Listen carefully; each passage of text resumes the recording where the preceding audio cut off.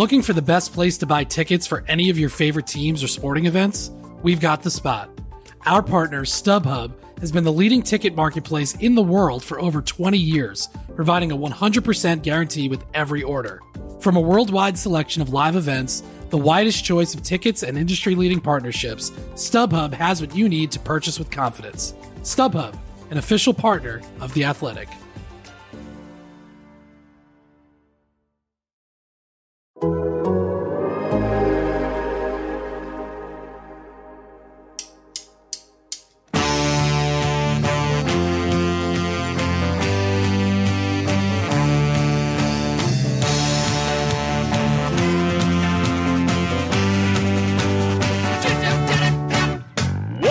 Total Soccer Show Women's World Cup Daily Sunday edition. England are off the mark but didn't exactly play Haiti off the park. The Netherlands campaign is getting greater thanks to their Stephanie van der Graaf generator. France were impressively kept at bay by the girls who hail from the land of reggae. South Africa were pleased to take the lead but were undone by a towering Swede. For Denmark, the campaign's getting finer thanks to a hard-fought win over China. And on Saturday, there were absolute scenes when Japan dismantled the Copper Queens. My name's Ryan Bailey. Joining me today, we have Mr. Taylor Rocco. Happy Sunday, Taylor. It's not often we speak on the Lord's Day. What is your typical routine for such a day? Not this, I'll tell you that. Not going to bed at 2 a.m. and then waking up at 6 a.m. to watch more soccer. Australia, New Zealand, I'm enjoying the tournament, less so the time frame. Indeed, yes. We're having a debate like who's got the worst time zone for this tournament, and maybe all of us have a shout. Maybe, actually, not me and Graham. It's between you two. It's between me and Joe. It just really depends on if there are 9 p.m. games, because otherwise Joe has definitely got some tough ones. But yeah, I think my viewing schedule reveals the games that I just decide, you know what, I'll catch up with that in the morning because I need to at least sleep for some period of time. Indeed. Also here, the aforementioned Arizona Joe Lowry. How's your Sunday usually spent, Joe? Not talking with you guys. This is a new rarity for us here on TSS. I'm not sure how I feel about it. I love all of your beautiful faces. I guess it's good to see you one extra time every week. Is that good? It feels good. Feels good. Would you rather it be this way or all of us crammed into an apartment in New York again, trying to do this time schedule at the same time? If it means we have the murder dungeon below, then I will go with this. Graham is nodding very aggressively. In defense of the murder dungeon and the Brooklyn apartment we shared, Taylor used to make delicious breakfast for us quite often, and I missed those. I missed that, yeah. Yeah. That's been... I had that plan today, and instead I barely got through with a pot of coffee. That's what I came up with this morning. That's the spirit. Joining us also, you just heard his voice, Mr. Graham Ruthven. Same question to you, sir. Your Sundays, how typically are they spent? Again, not doing this. I have no idea what day it is. There was F1 on today, which is probably part of my normal Sunday routine. I've watched the F1 before I started recording this, and as I say, that has just shook me up a little bit more. No idea what day it is. If you told me it was a Thursday, then I would believe you.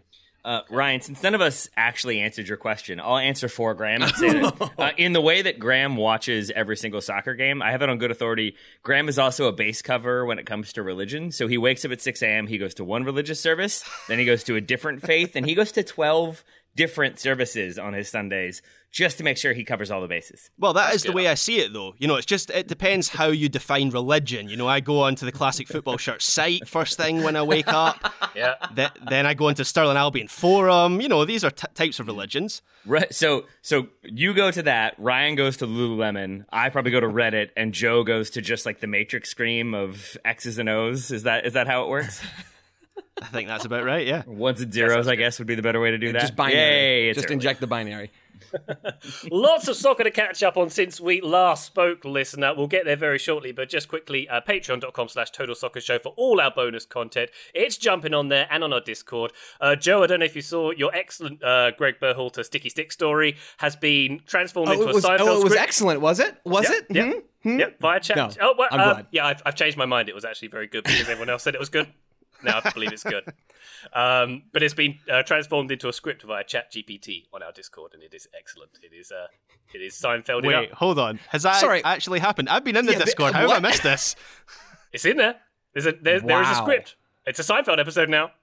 Go check it out. Wow. I sort of heard you say that, and it just like went right through one ear and out the other. And Graham, thank you for doubling down. That is truly wild. There you go. Plenty to enjoy there. Looks like some of the hosts as well are going to go check that out afterwards. So should you, listener. Patreon.com/Total Soccer Show. Let's get to the action, shall we? Why don't we start off with the most dominant display probably of this tournament so far. Japan 5, Zambia 0. The former champions off to a flyer against the Copper Queens at Waikato Stadium. Joe, pretty solid performance from Japan here. Yeah. Very technical. Everybody on the same page. Kind of had those Spain vibes of, being one ideal that was being worked to very well. Lovely passing, lovely movement. Japan, they be good here. Yeah, this group has very quickly divided itself into two different stratospheres. One is the Japan-Spain stratosphere, and the other is the Zambia-Costa Rica stratosphere. 8-0 combined victories for Japan and Spain here over those two teams. This was a brutal one for Zambia. Lots to like about Japan. They were combining well in a really nice, clean 3-4-2-1 shape in possession. They have very clear ideas of how they want to play, and they execute it very, very well. It's not just technical play, although they are very skilled on the ball, a lot of these players, but they're also quick. They're quick to see space. They're aggressive. They have a lot of athleticism. I like so much of what this Japan team brings. What I will say is I did a lot of hyping of Zambia coming into this competition, and I feel that it is my duty now to defend that. I would like to say, if I remember correctly, I made my VSP for Zambia that they would have more goals in their games than any team in this competition. So far, things are going fairly well on that route. I didn't specify what end those goals would be coming into. Japan, I mean, there's a lot of massaging going on here. There is a bit of massaging. Zambia's back line in this game was just an absolute train wreck. They're already down a goalkeeper coming into this competition. Their starting goalkeeper is no longer available. And now their second choice goalkeeper picked up 2 yellow cards, which means they're done for the next game. And they couldn't get Barbara Banda involved at all in this match. She was completely isolated. They ended with 0 shots in this game. It was a truly brutal and frankly, horrific performance from Zambia. It bums me out, guys. It bums me out. That high line at times was just absolutely wild. I didn't watch this one live, so I think Taylor and Joe have more nuanced, in-depth thoughts on this match than I.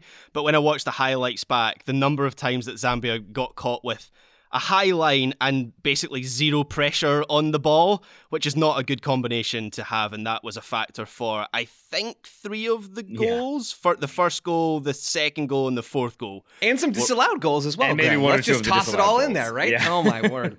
I mean, and Graham, you're not wrong. That back line caused problems when it came to Japan, well, I guess staying onside for a couple of those goals, but then also I thought the delivery from wide towards the middle from multiple Japanese players really made the difference. Shimizu and Hujino in the first half, then Nagano and Hasegawa in the second. A lot of really perfect bending balls that go around the defenders, but into the path of the attacker, away from the goalkeeper. I thought the service was excellent, but I also think Zambia did sort of play into Japan's strategy of cutting off the pitch and then pressing and really suffocating them. A lot of giveaways, sometimes under pressure, sometimes not. My prediction for this game was that Japan would score a goal off of a Zambia giveaway. I'm going to say the first goal is that. There were a lot of times when you could have had that in this game, but this was also an interesting one because my broader specific prediction when we did the preview for Japan was that they would have at least one goal where I would say it was a counterattack and Joe would correct me and say, no, actually it was from sustained play. I am not claiming credit for that point here because I'm acknowledging it up front, but so many of the goals and the disallowed goals came from Japan winning the ball back off of a needless turnover by Zambia, then having 10 and 15 pass sequences that led to then rapid vertical balls or through passes and players would run on and then there'd be that cross and then there'd be that goal. That's the exact type of goal I saw them score in qualifying and in the friendlies leading into this tournament. They're so good on the ball and calm on the ball and then efficient in how they transition to attack.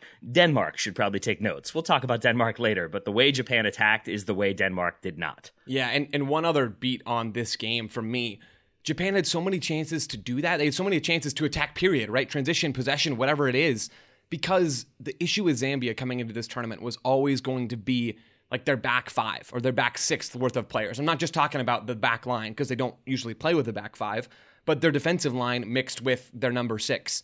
they don't have a lot of quality in that part of the field. And normally you think about these players and what they bring. And if they don't have a lot of quality, you think about that being a problem defensively. And oh boy, it was in this game. Again, the tattered defensive line that was really like a series of 3 lines connecting all the different players in the back four. But it also hurt them. That lack of quality hurt them when they won the ball. Like they would either win possession or have a goal kick or whatever it was.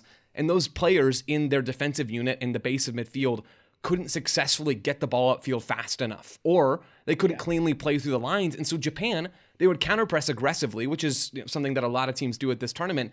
They would counterpress, and Zambia couldn't figure out what to do with the ball. They couldn't direct it into any of their elite attackers, and it just came back to bite them on repeat in this game. It just wasn't good enough from Zambia in basically any facet of this one.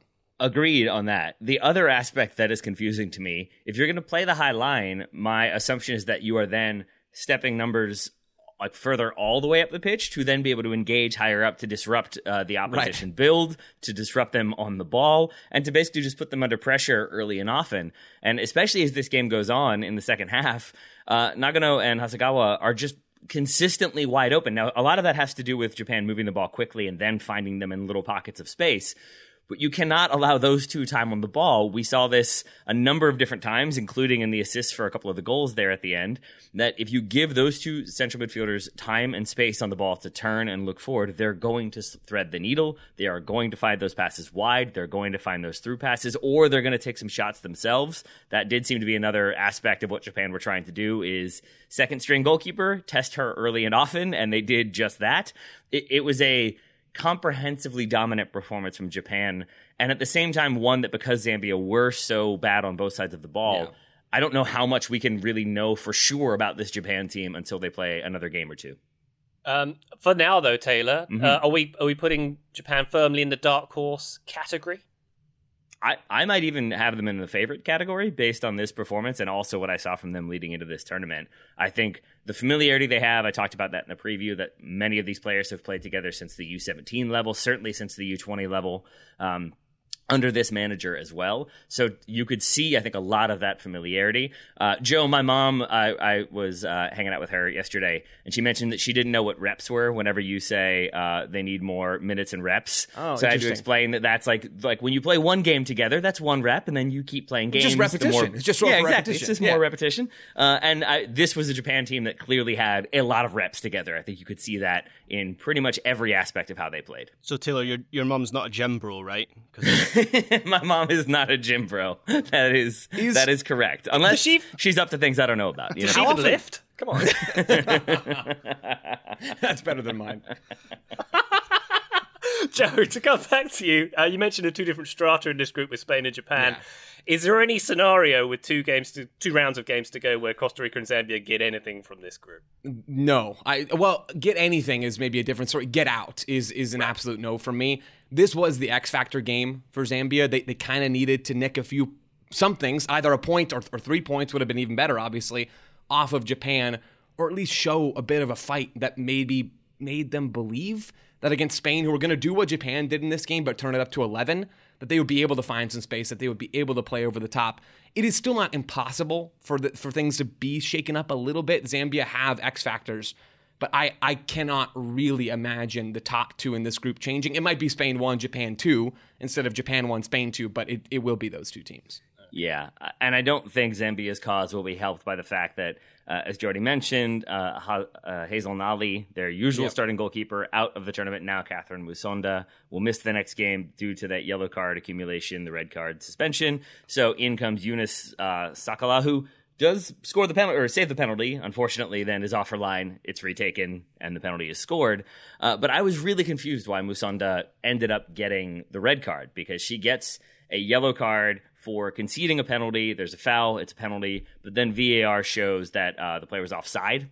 So then the penalty is removed. It's a free kick going the other way, but the yellow card stands. And I remembered instances in the past when that has not been the case. I found a really good article about this that made me understand things from the Bola News, and it was it did a good job of laying out the story in relation to Dayot Upamecano earlier this season in the Champions League. Gets a red card for pulling back Erling Haaland outside the box. So it's denial of goal scoring from outside the box. It's a red card, but then VAR shows that Haaland is offside.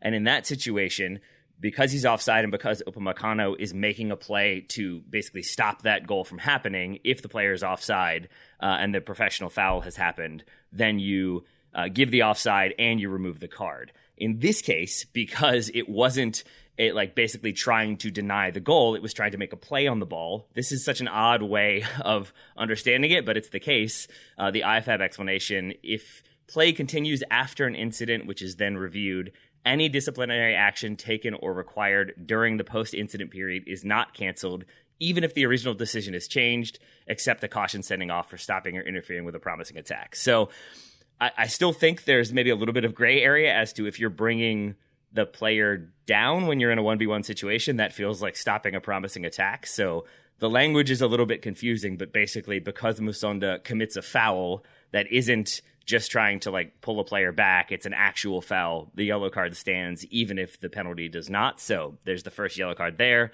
Then she gets another one for a very similar situation later on in this game and gets the red card. But this is not the first of some questionable red cards we're going to be talking about today, I suspect. So an interesting one, but one that I was very confused by for a good 15 minutes until I did some deep Googling. Indeed. Thank you for deep Googling that one, Yeah. Taylor. And Japan and Spain emerging with two of the best performances of the tournament so far. Group C looking good in that respect. When we come back, a performance that wasn't so hot from England and one very good from Haiti. Back shortly. This episode is brought to you by Michelob Ultra, the official beer sponsor of the NBA. Want to get closer to the game than ever before? Michelob Ultra Courtside is giving fans the chance to win exclusive NBA prizes and experiences like official gear, courtside seats to an NBA game, and more. Head over to MichelobUltra.com/courtside to learn more. Hey folks, this is Taylor from the Total Soccer Show, reminding you that we are inching ever closer to the start of the summer transfer window, which means there are teams that will buy and sell their players early, there are teams that will leave that business very late, and there are teams that will operate in between.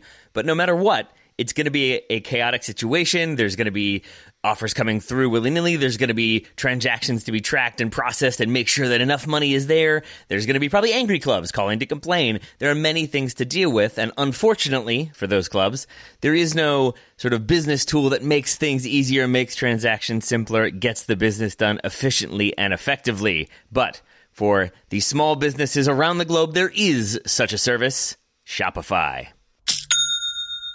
Shopify is the global commerce platform that helps you sell at every stage of your business, from the launch your online shop stage to the first real life store stage, all the way to the did we just hit 1 million orders stage. Shopify is there to help you grow. Whether you're auctioning autographed apparel or selling sleek kits, Shopify helps you sell everywhere. From their all-in-one e-commerce platform to their in-person POS system, wherever and whatever you're selling, Shopify's got you covered. Shopify helps turn browsers into buyers with the internet's best converting checkout, up to 36% better compared to other leading commerce platforms. And you can sell more with less effort thanks to Shopify Magic, your AI-powered all-star. And I really appreciate that about Shopify. No matter how big you are, no matter how fast you want to grow, Shopify gives you everything you need to take control and take your business to the next level. Shopify powers 10% of all e-commerce in the United States, and Shopify's the global force behind Allbirds, Rothy's, Brooklinen, and millions of other entrepreneurs of every size across 175 countries. That's as many countries as will be selling players in the transfer window this summer. Plus, Shopify's extensive help resources are there to support your success every step of the way, because businesses that grow with Shopify. Sign up for a $1 per month trial period at shopify.com/TSS, all lowercase. Go to shopify.com/TSS now to grow your business no matter what stage you're in. Shopify.com/TSS. When you need mealtime inspiration, it's worth shopping Kroger, where you'll find over 30,000 mouth-watering choices that excite your inner foodie. And no matter what tasty choice you make, you'll enjoy our everyday low prices, plus extra ways to save, like digital coupons worth over $600 each week. You can also save up to $1 off per gallon at the pump with fuel points. More savings and more inspiring flavors make shopping Kroger worth it every time. Kroger, fresh for everyone. Fuel restrictions apply. Total Soccer Show, welcome back to our World Cup Daily. Let's turn our attention to a team that didn't have a daily, a Rachel Daily. Oh, good link, Ryan. England won, Haiti 0. Georgia Stanway with a penalty to win this one at the second time of asking. England's first goal in 3 games. No goals in open play for the last 4 games for England. Graham, I felt like there was some comfort in the disappointment of this. It felt like pre-Gareth Southgate men's team England viewing for me, like what I've grown up with, what I'm familiar with. Also, I saw this comparison, which I really liked. It felt a bit like to go back to the men's game, the USA game in Qatar, where the underdogs were perhaps much stronger than expected, a very strong performance from the underdogs. The final ball not being quite there and getting counter-attacked far more often than expected. It felt like there were some parallels there. Yeah, so this was one of those matches where I ended up more impressed with the team that lost than the team that won. This was not a comfortable experience for England at all, and some of that was down to England's performance, which wasn't great, as you referenced, Ryan. But Haiti also managed to impose their own game on England, and on another day, they would have got something out of this match, and it would have been the biggest shock of the tournament so far, given the rankings of the two countries, and also the situation in Haiti and the resources that England have. There's a huge disparity between these two countries. I don't think we've actually seen a bigger disparity in that sense of this tournament so far. But Haiti more than held their own. I was going to say held their own, but they actually took their game to England at times. As it was, England did just enough to get over the line, and Haiti did sort of fade in the second half. But it feels like Sune Wiegman has some things to figure out. And Haiti might look at this tournament in a different way now that they've got this game out of the way. Yes, this is still a challenging group for them, but they have 2 more winnable games to come, certainly given what we saw from Denmark in particular, which we'll talk about a little bit later on. But there was just so much to like about Haiti's performance. Out of possession, they were really well drilled in the block, and there was lots of smart pressing and pressing triggers, and it was energetic at times, but also compact and disciplined when it needed to be. Then in possession, they were very, very dangerous on the break, and Wiegman admitted afterwards that England struggled to handle the way that Haiti were operating and opening up in transition. There was this clear thing that Haiti were doing where they kept a front 2 out of possession, and that was usually Borgella or one of either Mondesi or Louise as the front 2, and then they would gain possession and they'd have Dumornay carry it, and the front 2 would then split. And the England centre-backs didn't like that at all, and they didn't handle that. They didn't get to grips with that throughout the whole match. Dumornay, I have to mention in particular, as the best player on the pitch, which was quite something given the level of talent England have, but she was genuinely dazzling at times. And I got my VSP point in the second half when Dumornay beat a couple of England players, then unleashed this absolute laser on goal, which almost knocked Mary Earps into her own net. So I said there'd be a moment of panic, and the Discord decided that counted as a moment of panic. But there were several other moments where it was clear England just had no idea how to handle her when she got going. Now, there were, just one final beat on Haiti, there were still some moments of frustration where it felt like they were just about to be clean through and goal. And there was one moment in the first half when they were clean through and goal, when Dumornay plays through Borgella and she shoots wide. She might have done a little bit better in that situation. But there were so many moves when Haiti's final ball or a loose touch let them down, or the final ball was missing, and had they just been a little bit tighter, I think they would have caused even more trouble in this match, but certainly encouraging for them for the rest of the tournament. Yeah, Graham, I agree with all of what you said there. I have concerns for both Haiti, and we'll get on to Jamaica a bit later, who pulled off an extremely impressive result, although some disciplinary issues there with Bunny Shaw in terms of a red card will pretty much alter the rest of their competition at this point. But my concern with Haiti is Dumornay is legitimately awesome, and I'm so glad that we got this performance from her in the first game of the group stage for Haiti, because she showed up in exactly the way that we kind of thought she would coming into this tournament. My concern is that moment in the 14th minute, Graham, that you described, I don't know if you wrote it down, that Dumornay ball in behind that leads to a shot. I think there's so many of these kinds of moments where Dumornay gets on the ball and finds somebody, and then things fizzle from there. And that's the issue for Haiti, is they have a truly elite player in Dumornay, and the rest of the squad can put in a functional defensive performance, although they were under a lot of pressure here from England, even if it wasn't England going out and finding high-quality chance after high-quality chance. But man, they can defend. I'm just concerned about what happens moving forward as they transition, given that they couldn't pick up even a point in this game, but still, Haiti have to be impressed with how they performed in this game. And England, Ryan, you kind of let us in with that, and it was a good tie-in, by the way. I hate to say it, the Rachel Daly was good. England, I think, have some questions about themselves that they need to answer as well. Yeah, just pretty much a lack of cohesion from England, as we sort of hinted at here. I think just kept losing possession in dangerous moments. Millie Bright, maybe not a full fitness, looked a bit rusty, but I suppose got better as the game went on. But I too, Graham, worried about that back line, and I think maybe as the tournament goes on and England come up against more robust forward lines, that's going to be a problem, I would imagine, for maybe Brighton Carter not to top their games in this one. It just feels like there's not enough control in this England team. Yeah. But the one thing I am going to hang my hat on as a beacon of hope is that the Euros the first game of the Euros for England was a nervy 1-0 win over Austria. That tournament turned out all right. So I'm gonna say that England are going to grow into this one a little bit more. Yeah, that tournament certainly did turn out all right, and you're right. England started slowly in the Euros. I'm going to contradict myself a little bit here and say this time feels a little bit different, and I think there are a number of reasons for that. So as you mentioned, Ryan, they've gone 377 minutes now without scoring a goal from open play. And I don't know how much value we put in that because a lot of those minutes are in friendly matches and so on. But nonetheless, it's quite a stark statistic for a team with the attacking talent and the talent in general that England have. And watching this match, I was concerned about the lack of creativity. And this has been something of a common theme with some of the big teams at this tournament so far, but England are very cross-heavy and in general, not just in this match. That has been a part of their game for a while, even going back to Phil Neville's time in charge, which I know everyone likes to pretend didn't happen, but I assure you it did happen. He was England manager for a time. I think back to last year when England won the Euros, and it felt like they had more of an option to create through the middle, whether that be through Fran Kirby, of course, who is an archetypal number 10 sort of creator, or even Beth Mead cutting inside and doing a lot in central areas. Of course, both those players injured for this tournament, not just for this match. They won't play at all. They're not in the squad for England at this World Cup.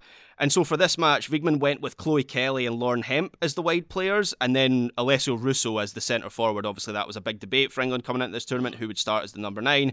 Wiegman goes with Russo, and that immediately indicated that England were going to cross a lot and not do a whole much else. And I don't really know how England addressed that, because I don't see a natural creator on the bench. And of course, Sarina Wiegman isn't big on ringing changes anyway. She stuck with the same starting lineup all the way through the Euros last year. She only makes, I think, 2 substitutions in this game. So it's not really part of what Sarina Wiegman does.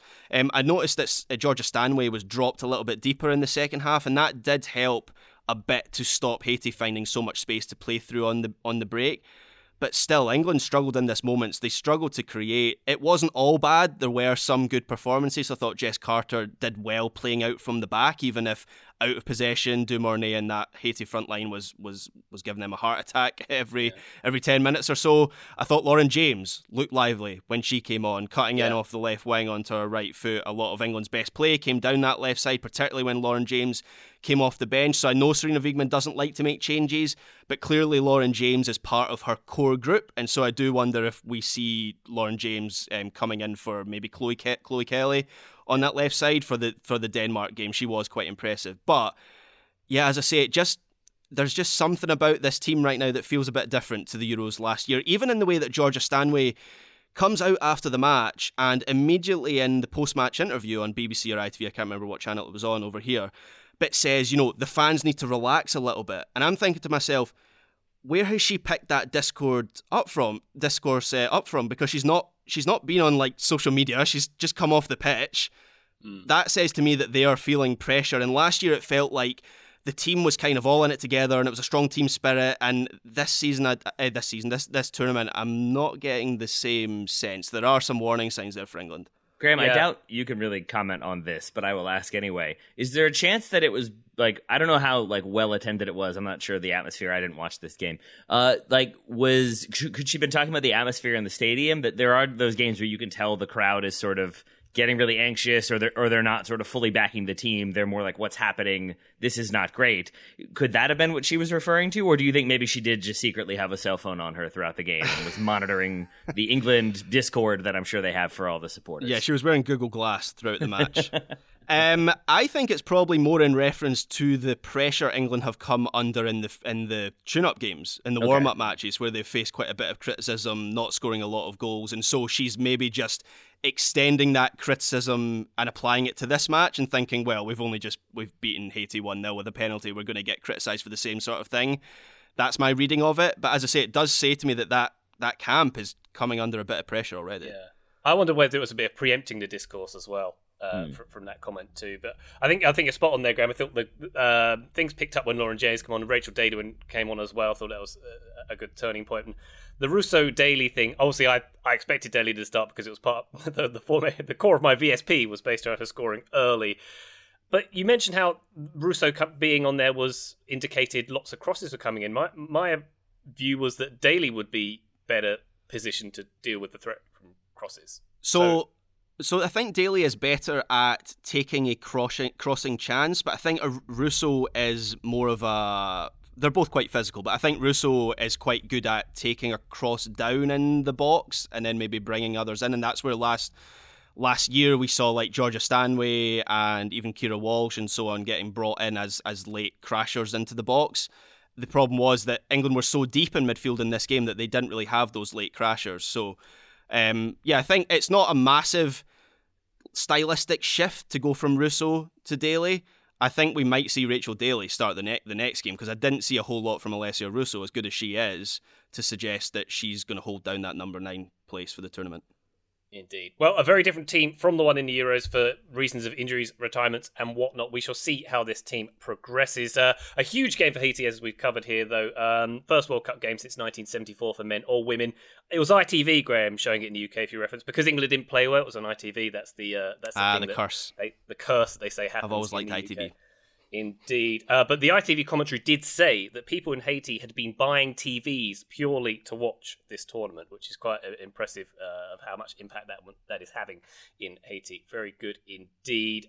Denmark and England are on 3 points. In Group D, China and Haiti on 0 points at the moment. Denmark 1, China 0, of course, the other game in this group. First World Cup win for Denmark since 2007. The first game of the tournament without a penalty, I believe, if memory serves, at the point of this game. It felt like, Graham, China had the better of the action here, generally speaking, and maybe a draw would have been fairer. Is that fair? Perhaps. I mean, I think I said in my preview that China would be stronger than people expected before the start of the tournament, and I feel quite good about saying that after this match. Yes, they lost in the end, but I think they did an excellent job of limiting Denmark, who really weren't able to impose themselves in an attacking sense. They didn't really have anything in an attacking sense until the 50th minute, until the second half, when Hasbo has a header over the bar from inside the box. And then, of course, all hell breaks loose in the final few minutes when Denmark score the winner with a... Does this count as a long-range header? It Yes. felt like quite a Yes, long-range it does. header. Even though it's inside the box, it's a corner kick played to like the back corner of the box, and then the header is back across where the corner came from and bounces in the far corner. And then China had one cleared off the line in stoppage time as well. So a pretty manic end to the game that didn't quite reflect the match as a whole. I didn't predict everything right with China, so Wang Shanshan played centre-back in this match, which she actually did in the Asian Cup final last year, so it wasn't without precedent, but still didn't see that coming because the matches that I watched, I previewed China, the matches that I watched before this tournament, Shanshan was so crucial to the way that they play in terms of going quite long and having her to knock it down, but I guess they saw that her defensive contribution, having her as a physical presence, is more important for this game. Also, China have pace, which is something I maybe didn't fully appreciate in my preview, and they are fit as well. So unlike Haiti, who maybe weren't able to sustain their performance over the full 90 minutes, I thought China did a good job of doing that. But yeah, another one of those matches where I liked what I saw from the team that ended up losing, although I don't know if I could argue they deserved to win. I wouldn't say they deserve to win. I think, Ryan, to your initial question, a draw probably would have been fair for this one just because China did look more, at the very least, exciting in the way they attacked, that it was much more aggressive, it was much more direct, but I think it was with a plan in place, not just kick it long and hope. I think Denmark, for their part, went a little bit to their advantages, which is to say that they brought on all their giants, and the giant won a header, and that's how they win this game. So credit to them for having height, I guess. But I would also say credit to Lars Søndergaard, their manager, for making proactive changes, because the first half was not good from Denmark and not really engaging. The second half wasn't much better, but they changed things up. The commentators on Fox suggested that they went to a back five at one point in the second half. I'm not sure that actually happened, but what they did definitely do was change personnel around. He moves Pernille harder, deeper, so she's on the ball more. She had been doing that, but when she was the number 9 dropping in to try to link up play, to try to find sort of passing options and to turn under pressure and play forward, she's then playing to no one ahead of her, and it really slowed down Denmark's ability to attack. They really didn't have much of an ability to attack. But then Signe Brun comes on. I talked about her in the preview. She is such an important goal scorer and such a good sort of fox-in-the-box striker. So to have her up there, to have harder, deeper, and then they bring on Ulrika Madsen to play on the left wing, and she's just running down, winning balls, high pressing. I think she forces a turnover that leads to the corner, that leads to the winner. And then Amelie Vansgaard coming in very late, and she's the one who scores the winner. So lots of smart changes for Denmark, but still the case that when I watched this game, I knew the result, and then I rewatched it. I thought maybe we're going to get a narrative of, oh, they completely turned it around. They figured things out. They were the dominant team. The numbers would indicate that. They improved from first half to second half in total passes, in passes in the opposition half, in shots taken, in chances created, in corners earned, even in fouls drawn. So it's a better performance in the second half, but it would not be fair to say that then it was a dominant performance by any stretch of the imagination from Denmark. It's basically a few smart changes and a good header at the end were the difference in this one. But it doesn't make me feel too optimistic about my confidence in Denmark before this tournament. Okay. We also had a late winner elsewhere in Scandinavia. Is Denmark Scandinavia? I'm going to say it is. Elsewhere, Sweden 2, South Africa 1. Yeah, I don't think... it probably It is, right? It's not on that peninsula up the top, though, is it? It's on the... You're correct that one of the countries that we think of as being Scandinavian does not like to be called Scandinavian, and I'm not sure which one it is. Maybe Finland? I forget. We'll find out. I'm sure someone will let us know. Finland don't like being called Russia. I know that. Anyway, that is true. Comeback win for Sweden in this one. Amanda Ilestedt scoring last-minute winner to seal it. Not as well supported in the stadium for what we could see on the broadcast here.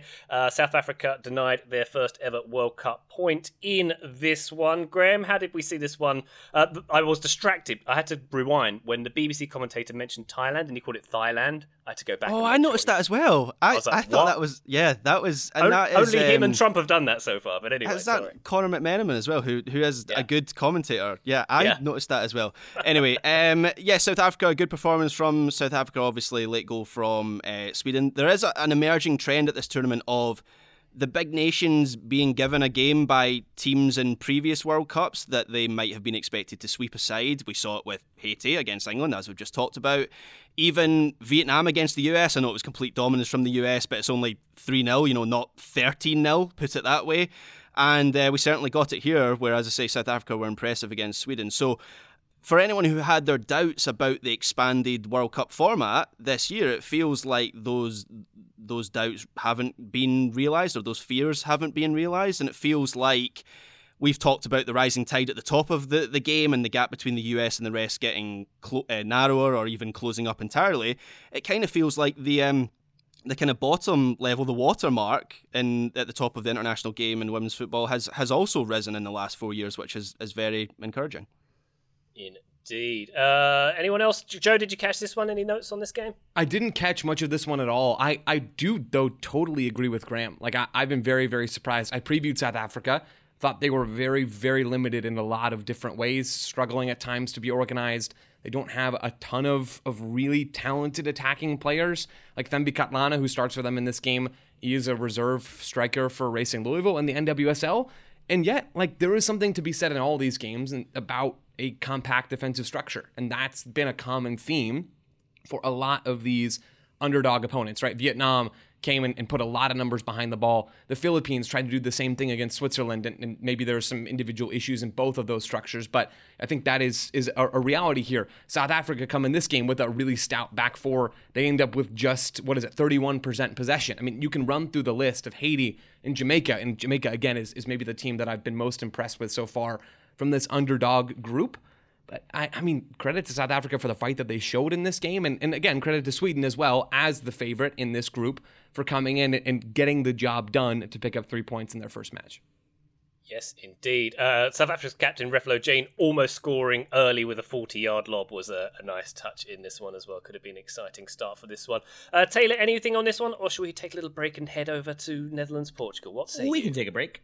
Let's do that. Quick break. When we come back, we're going to talk about Netherlands' win over Portugal and France's stalemate with Jamaica. Back shortly. Another day is here, and you're ready for it. What to wear? Check. Breakfast, lunch, and dinner? Check. Planning for what's next and how to save for it? That's where Bank of America can help. For your financial to-dos, Bank of America has experts ready to help get you closer to your goals. Get started at one of our local financial centers or 24/7 in our mobile banking app. Find a location near you at bankofamerica.com/talktous. What would you like the power to do? Mobile banking requires downloading the app and is only available for select devices. Message and data rates may apply. Bank of America N.A., member FDIC. Total Soccer Show, welcome back to our Women's World Cup Daily. We go now to Netherlands 1, Portugal 0. A year after meeting in the groups at the Euros, they face each other once again. A winning start for Lieke Martens and co here. Netherlands with a Van der Graaf generator. Can I use that pun twice? Can I do it? I just did. She got the goal in the first half, awarded via VAR. Graham, thoughts on Netherlands and their opener here? What do we think? Yeah, I don't think anyone could argue that the Netherlands weren't the better team here, but it certainly wasn't emphatic. You know, they didn't play with the highest of intensity. They generally struggled to create much from open play. But against a Portugal team that, to be perfectly honest, I found really disappointing. They were dreadful from set pieces. This was a Portugal team that, at the Euros last year, I remember watching them, and in a couple matches, they were really, really fun. They were involved in a couple of the most chaotic matches in that tournament. They drew, I think, 2-2 with Switzerland when they were 2-0 down. They lost 3-2 to the Netherlands, as you referenced there, Ryan. That was a very different sort of match to this one. So I'd hope that that Portugal team would be the one that we'd see at this World Cup. And instead, we got the Portugal team that held England to a 0-0 draw a few weeks ago. Portugal just had no way to hurt the Netherlands. They didn't have a single touch in the opposition box until the 81st minute of this match, when they had their first attempt on goal. And that attempt was actually a pretty decent one, and Van Domselaar had to make a good save from Encarcio. But with the exception of that moment, there was just no plan from Portugal on how to get forward. On the Dutch side of things, I mean, I'm not really sure what to make of their performance as a whole, to be honest. I guess I would place it in the need to see more category right now before I can project forward for them. There were some nice individual moments from Lieke Mertens and Ismay Broots. I was interested to see her start, given I mentioned her in my preview as a young player to keep an eye on, but clearly Andries Jonker sees her as an important part of his core group. However, a lot of the time it felt like Berenstain was kind of running down a blind alley, and I certainly wanted Jill Roord to get forward more and more involved in the attack. And Portugal had lots of bodies back a lot of the time, and that made things difficult. But there's certainly more for this Dutch team to give, which has been a common theme for a lot of the bigger nations at this World Cup so far. I would put them in that pigeonhole. This game was just incredibly chaotic. Like, there was so much happening all the time. Portugal, Graham, you talked a bit about them. They were compact in some ways, but every time a ball came into like a vertical zone in front of a player, like if I'm playing left back or left wing back, it was a pretty fluid defensive shape from Portugal here. And let's say Taylor's got the ball 15 yards in front of me, driving at me. I'm not waiting for him to come to me. Like, I am going to meet him. Portugal were trying to apply this sort of pressure. The Joe, Netherlands, you got megged in that scenario, just so you know. I felt that. I felt that a lot. I didn't know if the audience knew it, but that is true. Taylor's telling the truth.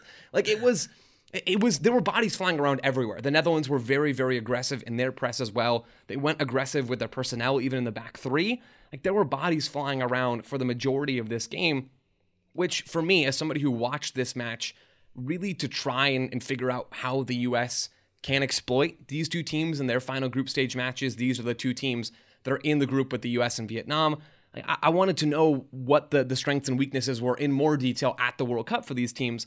I'm honestly not totally sure how much information we get, and Vlatko Andonovski and his coaching staff get, because if both of these teams are smart, they will take up a much more defensive posture, or at least won't be so recklessly aggressive. What I will say, Graham, you mentioned this, like Portugal's set piece defending continues to be a major issue for them. Play for free kicks. Genuinely, yes. So for Vacuole, we had Yash Thakur, who does a lot of great work covering women's soccer. Good follow on Twitter. Writing an article talking about Portugal and previewing this group. And the stat that's in there from Yash is that at the Euros last summer, Portugal, as this team that were brought in to replace Russia, 8 goals that they conceded if you toss out penalties and own goals. 6 of those 8 goals were set piece concessions. 6 of those 8 goals. Like, that is a criminally high statistic for Portugal. They come in at the World Cup in their first game at this competition and they concede, another goal from a set piece. And it wasn't even the only good chance they had. Like, Portugal, they have a few bodies, like they have some height, but they lack height in different parts of the field, and their marking system just doesn't appear to work. Like, it's not actively engaged. It's a mixture of man-to-man and zonal marking, and there's almost always space at the back post, and that's where the Dutch snagged their goal. It's zonal marking and man marking, both sort of in the sphere of the Netherlands in that moment, and Van der Gracht scores anyway. Like, it's honestly absurd at how easy it is to create some of these chances.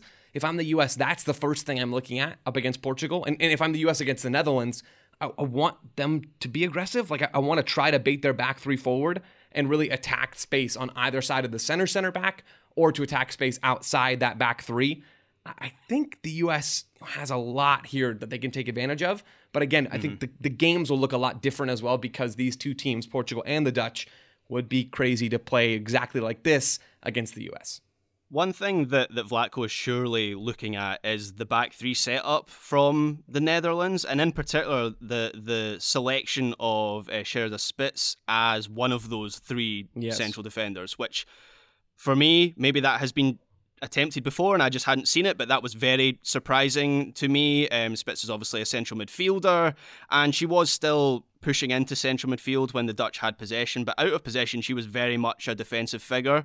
And so I can imagine Sophia Smith watched this and how Jessica Silva was giving Spitz a lot of trouble whenever she picked up the ball and ran at the Dutch defence, essentially. I can imagine Sophia Smith watched this with excitement at what she could do against Sherda Spitz as a centre-back. Taylor, your thoughts on that? Will the US, looking at these two teams coming up in the group, how they're going to approach these teams? Do they see opportunities here? Yeah, I think I'm excited coming away from this game for both of those US games, because I think they will both offer threats, but also they will both offer specifically defensive problems that the United States has to solve or try to figure out. And I think anything, Joe and I talked about this a lot with the US review, anything that's going to make them have to play out of their comfort zone or try to play more as a unit or try to do more things as a team to score goals and make their opponent uncomfortable will prepare them better for the knockout rounds. So I think they could be really good opponents for the United States because they're going to be tricky. They're going to be difficult to break down, I think, when it comes to Portugal. But I think in the end, they're also going to be teams that the United States should be able to get past. So it gives us a good sort of level for understanding how much we should expect from them going forward. US Netherlands coming up on Wednesday evening, Thursday in Oz, New Zealand. Graham, I put it to you that this will be the 2 best kits of the tournament facing one another. The US and the Netherlands? Yeah. The US is certainly right up there. I've been trying to buy the US kit, can't get it anywhere in a men's size, which is unfortunate. Remind me what the Dutch one is? Don't say orange. Please don't say orange. Yeah, but it's a very specific shade of orange. It's that nice, light, almost coral orange. I really like it. Graham would call it Orange, I believe. Yeah, exactly. Don't come to me for pronunciations. Yeah, I'm always a sucker for the Dutch kits, but I think this is a particularly nice shade of orange. I'll say that much. Listener, let us know your thoughts on the kit wars coming up later this week. Let's go to France 0, Jamaica 0. A first ever World Cup point for Jamaica here. Frustrating night for Hervé Renard and his team. And his shirt. Indeed, yeah, in heavy rain, didn't hold up in Sydney. Tough one, as we mentioned earlier in the show, for Jamaica star striker Bunny Shaw, sent off in stoppage time. Two pretty questionable yellow cards, Taylor. We're not fan of those decisions, are we? Okay. I want to poll the room here on the first one. For the second one, I think it is a situation where it looks.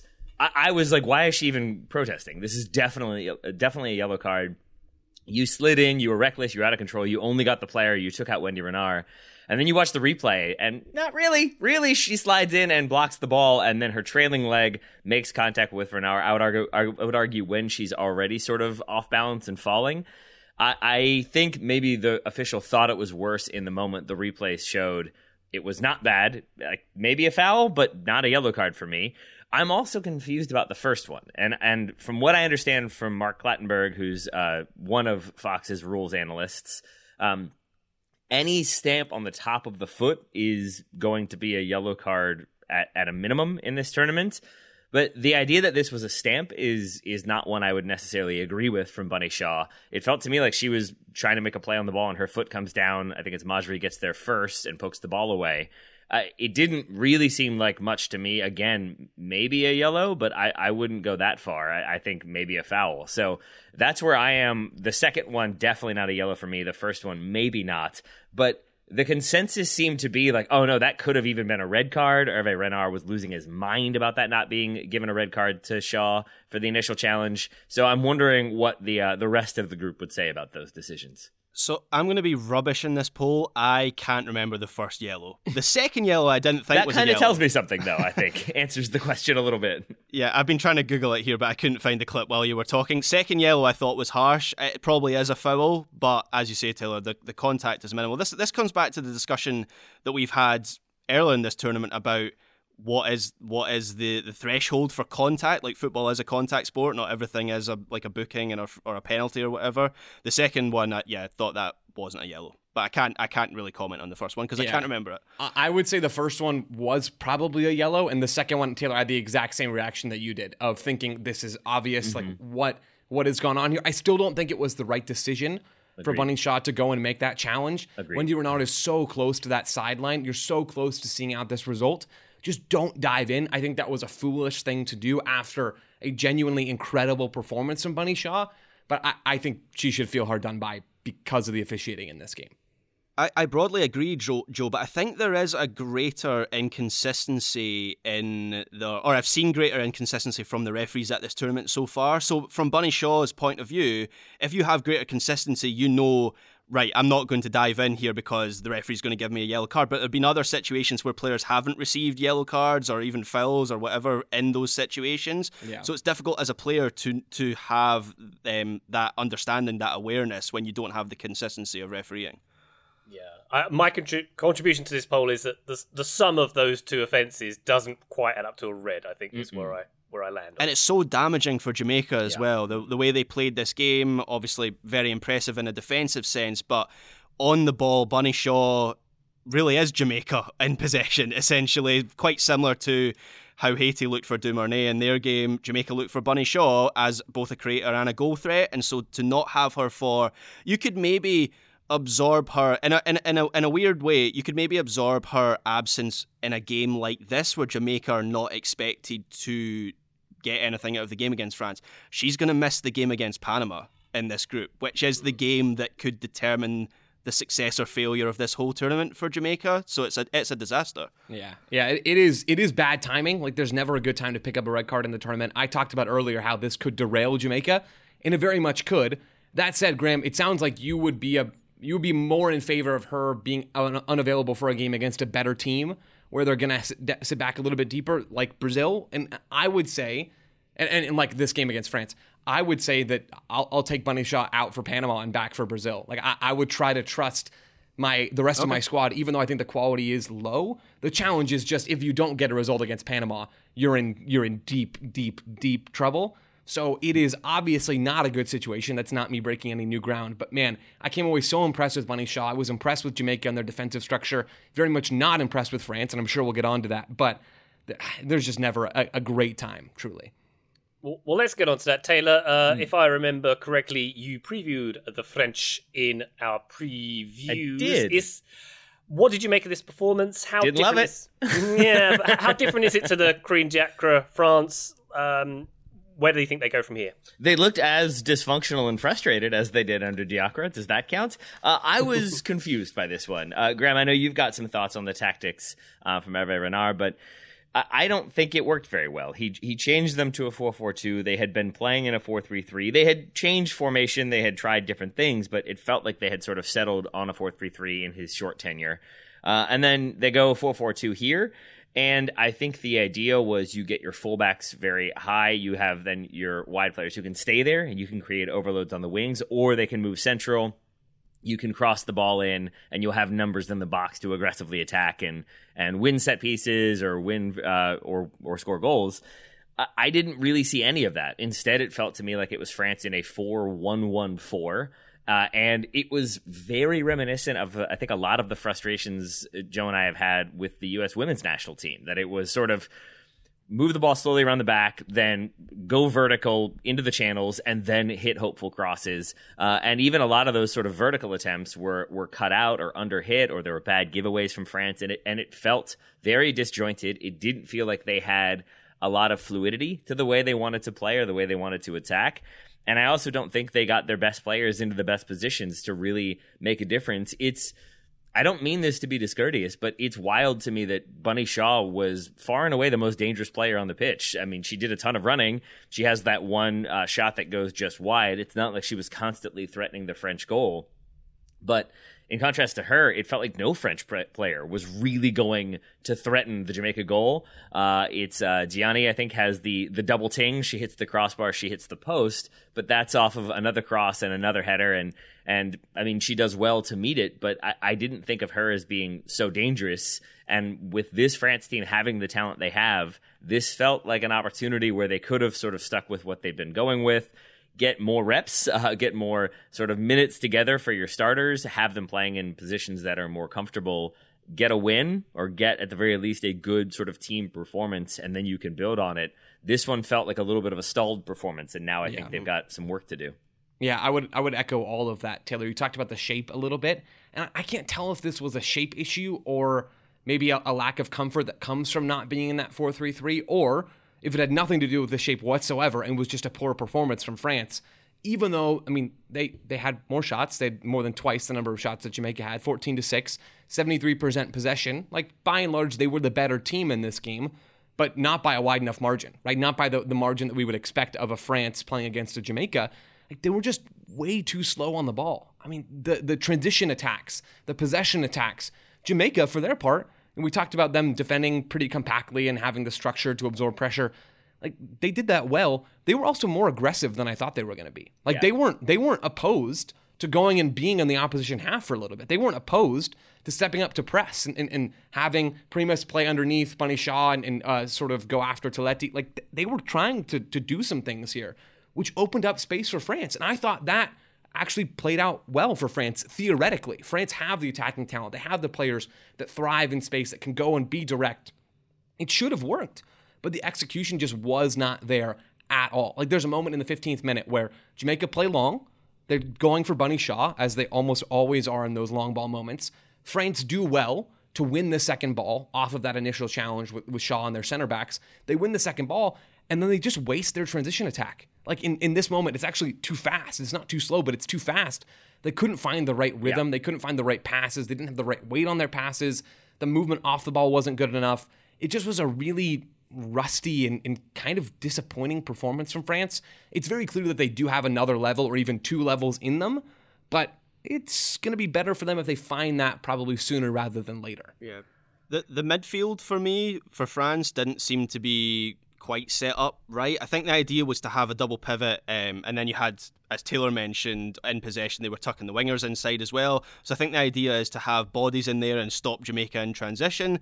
I think that was the logic anyway. But the issue was that really limited Grace Guilloro, who was one of the stars of the Euros last year, and one of the things I remember about her at that tournament was how often she crashed the box and made late runs from midfield. She scored a hat-trick in a game at the Euros last year doing exactly that. And to emphasize it, she was their second top scorer in qualifying doing that routinely. Yeah. And we didn't see much of that at all from her in this game. She was just very deep, and obviously, as we've kind of covered, France's attack seemed to be very disjointed. Eugenie Le Sommer had a rough match, and not really because of anything that she did. Actually, that was the problem. She barely touched the ball in the first half and was completely isolated. And there were 2 times in the second half where, and I swear this happened, I noted down the times it happened in the 70th minute, it happened again in the 76th minute. She was dropping in between the centre backs to pick up the ball and move it forward. Now, I know it's common to see centre forwards drop deep to get involved. I'm not sure I've seen it to that extreme before, which said it said a lot about how France were struggling to get things going in the attack. And I was pretty bullish on France before this tournament. I might have even had them down as my kind of co-favourites with the US. I think I said a couple times that I thought they were maybe the team that could take out the US in the final.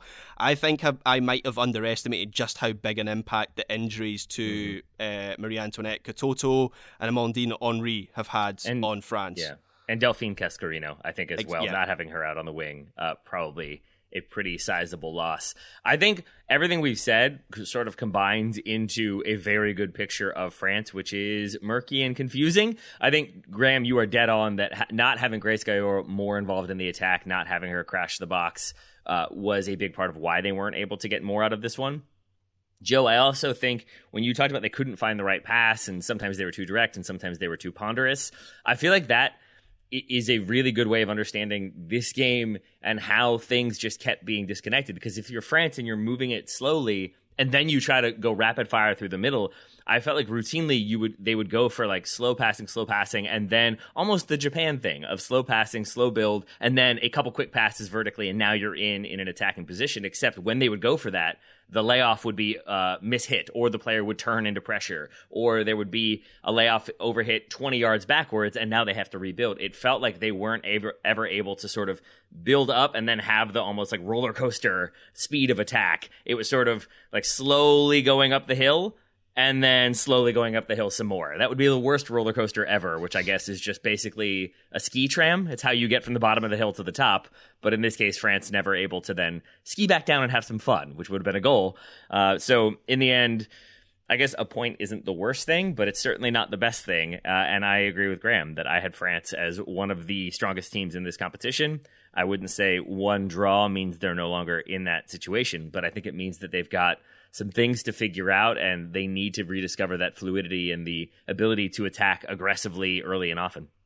Taylor, we haven't seen every team play yet, but it feels to me like this game is kind of indicative of a theme we're seeing in this tournament of the favourite stronger teams being below par and the so-called weaker teams playing above par, and therefore a bit more parity. No real blowouts yet. So, yes, and I know Graham and Joe were saying that earlier. I think I agree. It's something I did expect there to be more 8-9-0s in this tournament, and there have not been. So I was wrong on that one.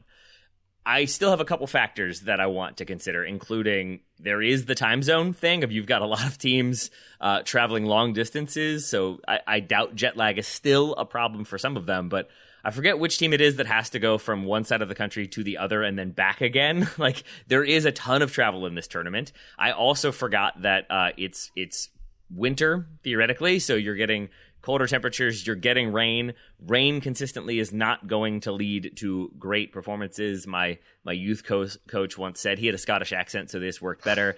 Crap field, crap conditions, crap results. As soon as you said that, sorry Taylor, I knew as soon as you said that there was going to be a Scottish dig in there. Sorry, what did he say? It wasn't a dig, it really does just sound better. Graham, you said crap field, crap conditions, crap result. Crap field, crap conditions, see? Crap results. See, yeah, way better. Way better. Yeah, exactly. And that's what he would say when we would play poorly in the rain. I think that was the case for France. And then I do also think some of the teams we've talked about have been very, very, very defensive. So I think when we're talking about like the closing of the gap, some of that will be Jamaica is a good example of this, where I do feel like the gap is closed, that you had them causing problems for France, and France had to figure some defensive things out. It wasn't just Jamaica bunkering and hoping. There were good attacking periods of play from Jamaica. So in that way, I think the gap is closing for some teams. For others, I think I'm still going to hold out and see what happens for teams that maybe just are feeling a little bit more fatigue after the first game or the second game. We'll see what the goal difference ends up being. But yeah, Vietnam right now having a better goal difference than Zambia is not a thing I was expecting heading into this tournament. Hurtful. Did not like that. That was a needless shot. Though, Taylor, I agree with what you got to there, and I think that the end part is especially interesting. Ryan, you make a good point. I would agree that the stronger teams have not generally been as strong as expected, and same the other way around. The inverse, I guess, for the weaker teams. In my mind, the biggest factor for that always is it's easier to destroy than it is to create when it comes to soccer and really most things in life, right? Like, it's easier to defend and have numbers against the ball and try to attack in transition than it is to break teams down. Like, it is really, really hard to do that stuff. And ideally, when you have the right combination of players and you have a little bit of chemistry and some momentum, you'll expose the opposing low block and you will find advantages to win. There's a reason why teams still go at it that way. But I think immediately, for teams that don't get to play together all that often, that don't train week in and week out like a club team, it is probably easier to toss 10 outfield players and a goalkeeper on the field and tell them to defend in a 4-4-2 inside their own half, like Jamaica did for stretches of this game against France, than it is to say, hey, go out and break this team down. I know it's the first game, but we're going to do our best. I think it is harder to do that, to create in this case, than it is to destroy, which makes the weaker teams at times, it makes it look like they're out-kicking their coverage a little bit. Yeah, another thing to emphasise is, and Taylor kind of touched on this already, it is still early. We're not even through the first round of fixtures. So maybe tomorrow, Brazil-Panama tomorrow? Maybe Brazil stick like 6 on Panama, or Germany blow away Morocco. I don't think that'll actually happen. How dare you? You didn't wait for the qualification. I don't think that'll happen, but we'll see now. Now I want it to happen, Taylor Rockwell. But yeah, it's still very early. Graham, I wanted to make sweeping conclusions at this point, though. I know it's early, but here we are anyway. We've covered a lot of ground on this episode. One thing left to do, some very specific predictions tomorrow, including that game with Brazil playing Panama. We've got Italy playing Argentina, Colombia against Korea, and Germany taking on Morocco. Taylor, would you like to give us your VSP? I would love to. I'll go for Italy-Argentina. I think that Argentina's goalkeeper will complete 20 or more passes. I talked about her in the preview, Correa. She is very much a veteran, but very calm when the ball comes in, especially under pressure. She'll obviously have, the easy passes to the center backs, the easy pass into the deepest midfielder, but then we'll also go for sort of lofted balls into the channel, and will go long on occasion, but often finds players who are open, especially when teams are pressing. And I do think Italy might be more aggressive. I'm not going to say they're going to outright press this whole game or anything approximating that, but I think this is a game where Italy feel like they can or should win, and so might try to go at Argentina and make them uncomfortable. And I think Correa is going to be on the ball fairly often, and I think is going to be moving the ball fairly often. So I think she's going to complete 20 or more passes in this game. Oh, and as a reminder, because I think it's worth remembering, Benitez, my very specific prediction in the preview was that Benitez, their central midfielder, will give the ball away 3 times to an opponent when she's trying to hit cross-field switches. I could also see that happening in this game. So good passing from one Argentine player, poor passing from another would be my broad specific prediction. Marvellous stuff. Graham, take us to Brazil versus Panama. So my VSP for that game kind of leans into my VSP for the whole tournament for Brazil, which was something dribble related. I can't quite remember. I'm sure the Discord. Someone in the Discord. Kenneth in the Discord is keeping track of everything. Thank you, Kenneth, for doing that. But for this match, a Brazilian player will pull out 6 or more dribbles in this match. So the reason I've picked 6 is that's what Sophia Smith registered against Vietnam. It's what Jennifer Hermoso did against Costa Rica. I think the most is, I don't have the numbers in front of me, I think Caroline Graham Hansen is the most with 7. So I think a Brazilian player will get up there in the dribbles column, successful dribbles in this match. Could be Jabinha, could be Caroline, could be someone else, but I think it'll be Dribbly. Dribbly times ahead. Thank you very much. I'm going to cover Colombia versus Korea. My VSP leans into my Korean VSP in general. It revolves around Ji So-yun, the star player for Korea. I believe Ji will score and record 2 or more line-breaking passes in this game. She's a record goal scorer for Korea, 67 goals and 145 apps, scored in her last 2 national team games that she's played in, and as I mentioned in the previews, is this her specialty is the line-breaking passes. She made 9 at the last World Cup in 3 games, more than any other player despite playing just 3 games. So I'm going to go for 2 or more, a little more conservative than 9 in 3, for G in this game. But the way my VSPs are going, G will not start this game. So we'll see about that one. Joe, your VSP for Germany, Morocco. I'm still stuck. Did you shorten appearances to apps maybe like 32 seconds ago or so? Does that something that happen? I was thinking of chilies and... Ryan's on the clock. Knew it. You can't be wasting time saying the whole word. Yeah. Fair enough, Graham. To be fair, Graham, we're talking about a tournament in Australia and New Zealand where they shorten every single word as much as they can. So I think it's in keeping with that. I liked when you did, I think you sorted Australia to Aus or something earlier in the episode. I did like that one. I don't remember how you did it, but I liked it. You can go Oz or Aussie. Oz, that's what it was. Joe, I don't know if they literally shorten everything. Like, this afternoon is the Savo, that kind of thing. That's their vibe. That's epic. I love this. Okay, all right, good to know. I will get to my VSP now, finally. Mine is for this game between Germany and Morocco. The prediction is that Jewel Brand will have more take-ons than any player in this game. I called Brand out specifically in my preview of Germany, and she's somebody that I'm going to be watching even closer given that Lena Oberdorf is out for this game with a little bit of an injury. Germany will control the ball. They will have to break Morocco down, at least for stretches of this match. And Brand, just 20 years old, 5'10", like long stride, tons of quality on the ball, good with both feet. I have a lot of expectations for her at this competition. It might be just one World Cup too early for her to truly be like an elite player, but I think we'll find out a lot about that and whether or not it is too early or not in this game against Morocco. I think she'll have more take-ons than any player trying to break through that Moroccan defense. I like Jewel Brand a lot. And listener, if you haven't watched her, I hope you'll pay extra attention to her. Again, just 20 years old. You should watch this game for Jewel Brand and for Joe's hype of her. But I would also say I think this is going to be a really interesting game. It's one of the games I'm most excited for from this round of games because Germany always interesting. But I did the Morocco preview. I think they have come on so quickly as a program. And at the same time, I feel like a lot of the talk has been dismissive of them in a lot of the kind of coverage I've seen or the way this game has been previewed, not by Joe, but by other outlets. And I think this could be another one where maybe Morocco spring a surprise and get a win. Maybe it's 0-0. Could also be, I don't mean to do this deliberately, Joe, could also be a Zambia situation in which just really built up the hype and then they get smashed. Mm-hmm. But I don't think that will happen. I think this is going to be closer than a lot of people expect because I think Morocco are better than a lot of people think they will be. I love your enthusiasm for Morocco's program, both 4-0 wins in general, Taylor. Very good stuff. Thank you. And let's hope that Julebrand is on brand. We shall see. But for now, Taylor Rockwell, thank you very much for all your contributions in this here podcast. Was that a gentle pronunciation correction I felt German? it. I felt it. It was noted. Thank you, Ryan. It was better than my attempt at the German nicknames earlier on in this month, so I'll take it. Die, National Elf, die! Yes, indeed. Joe, thank you very much for your contributions and all pronunciations contained there within. Yeah, you got it, Ryan. And Graham, thank you very much, sir. Save the national health. Thanks, Ryan, for that. Thank you. Listener, thank you for joining us on this one on a Sunday. We'll be back on a Monday to talk about all those games and much more. But for now, bye!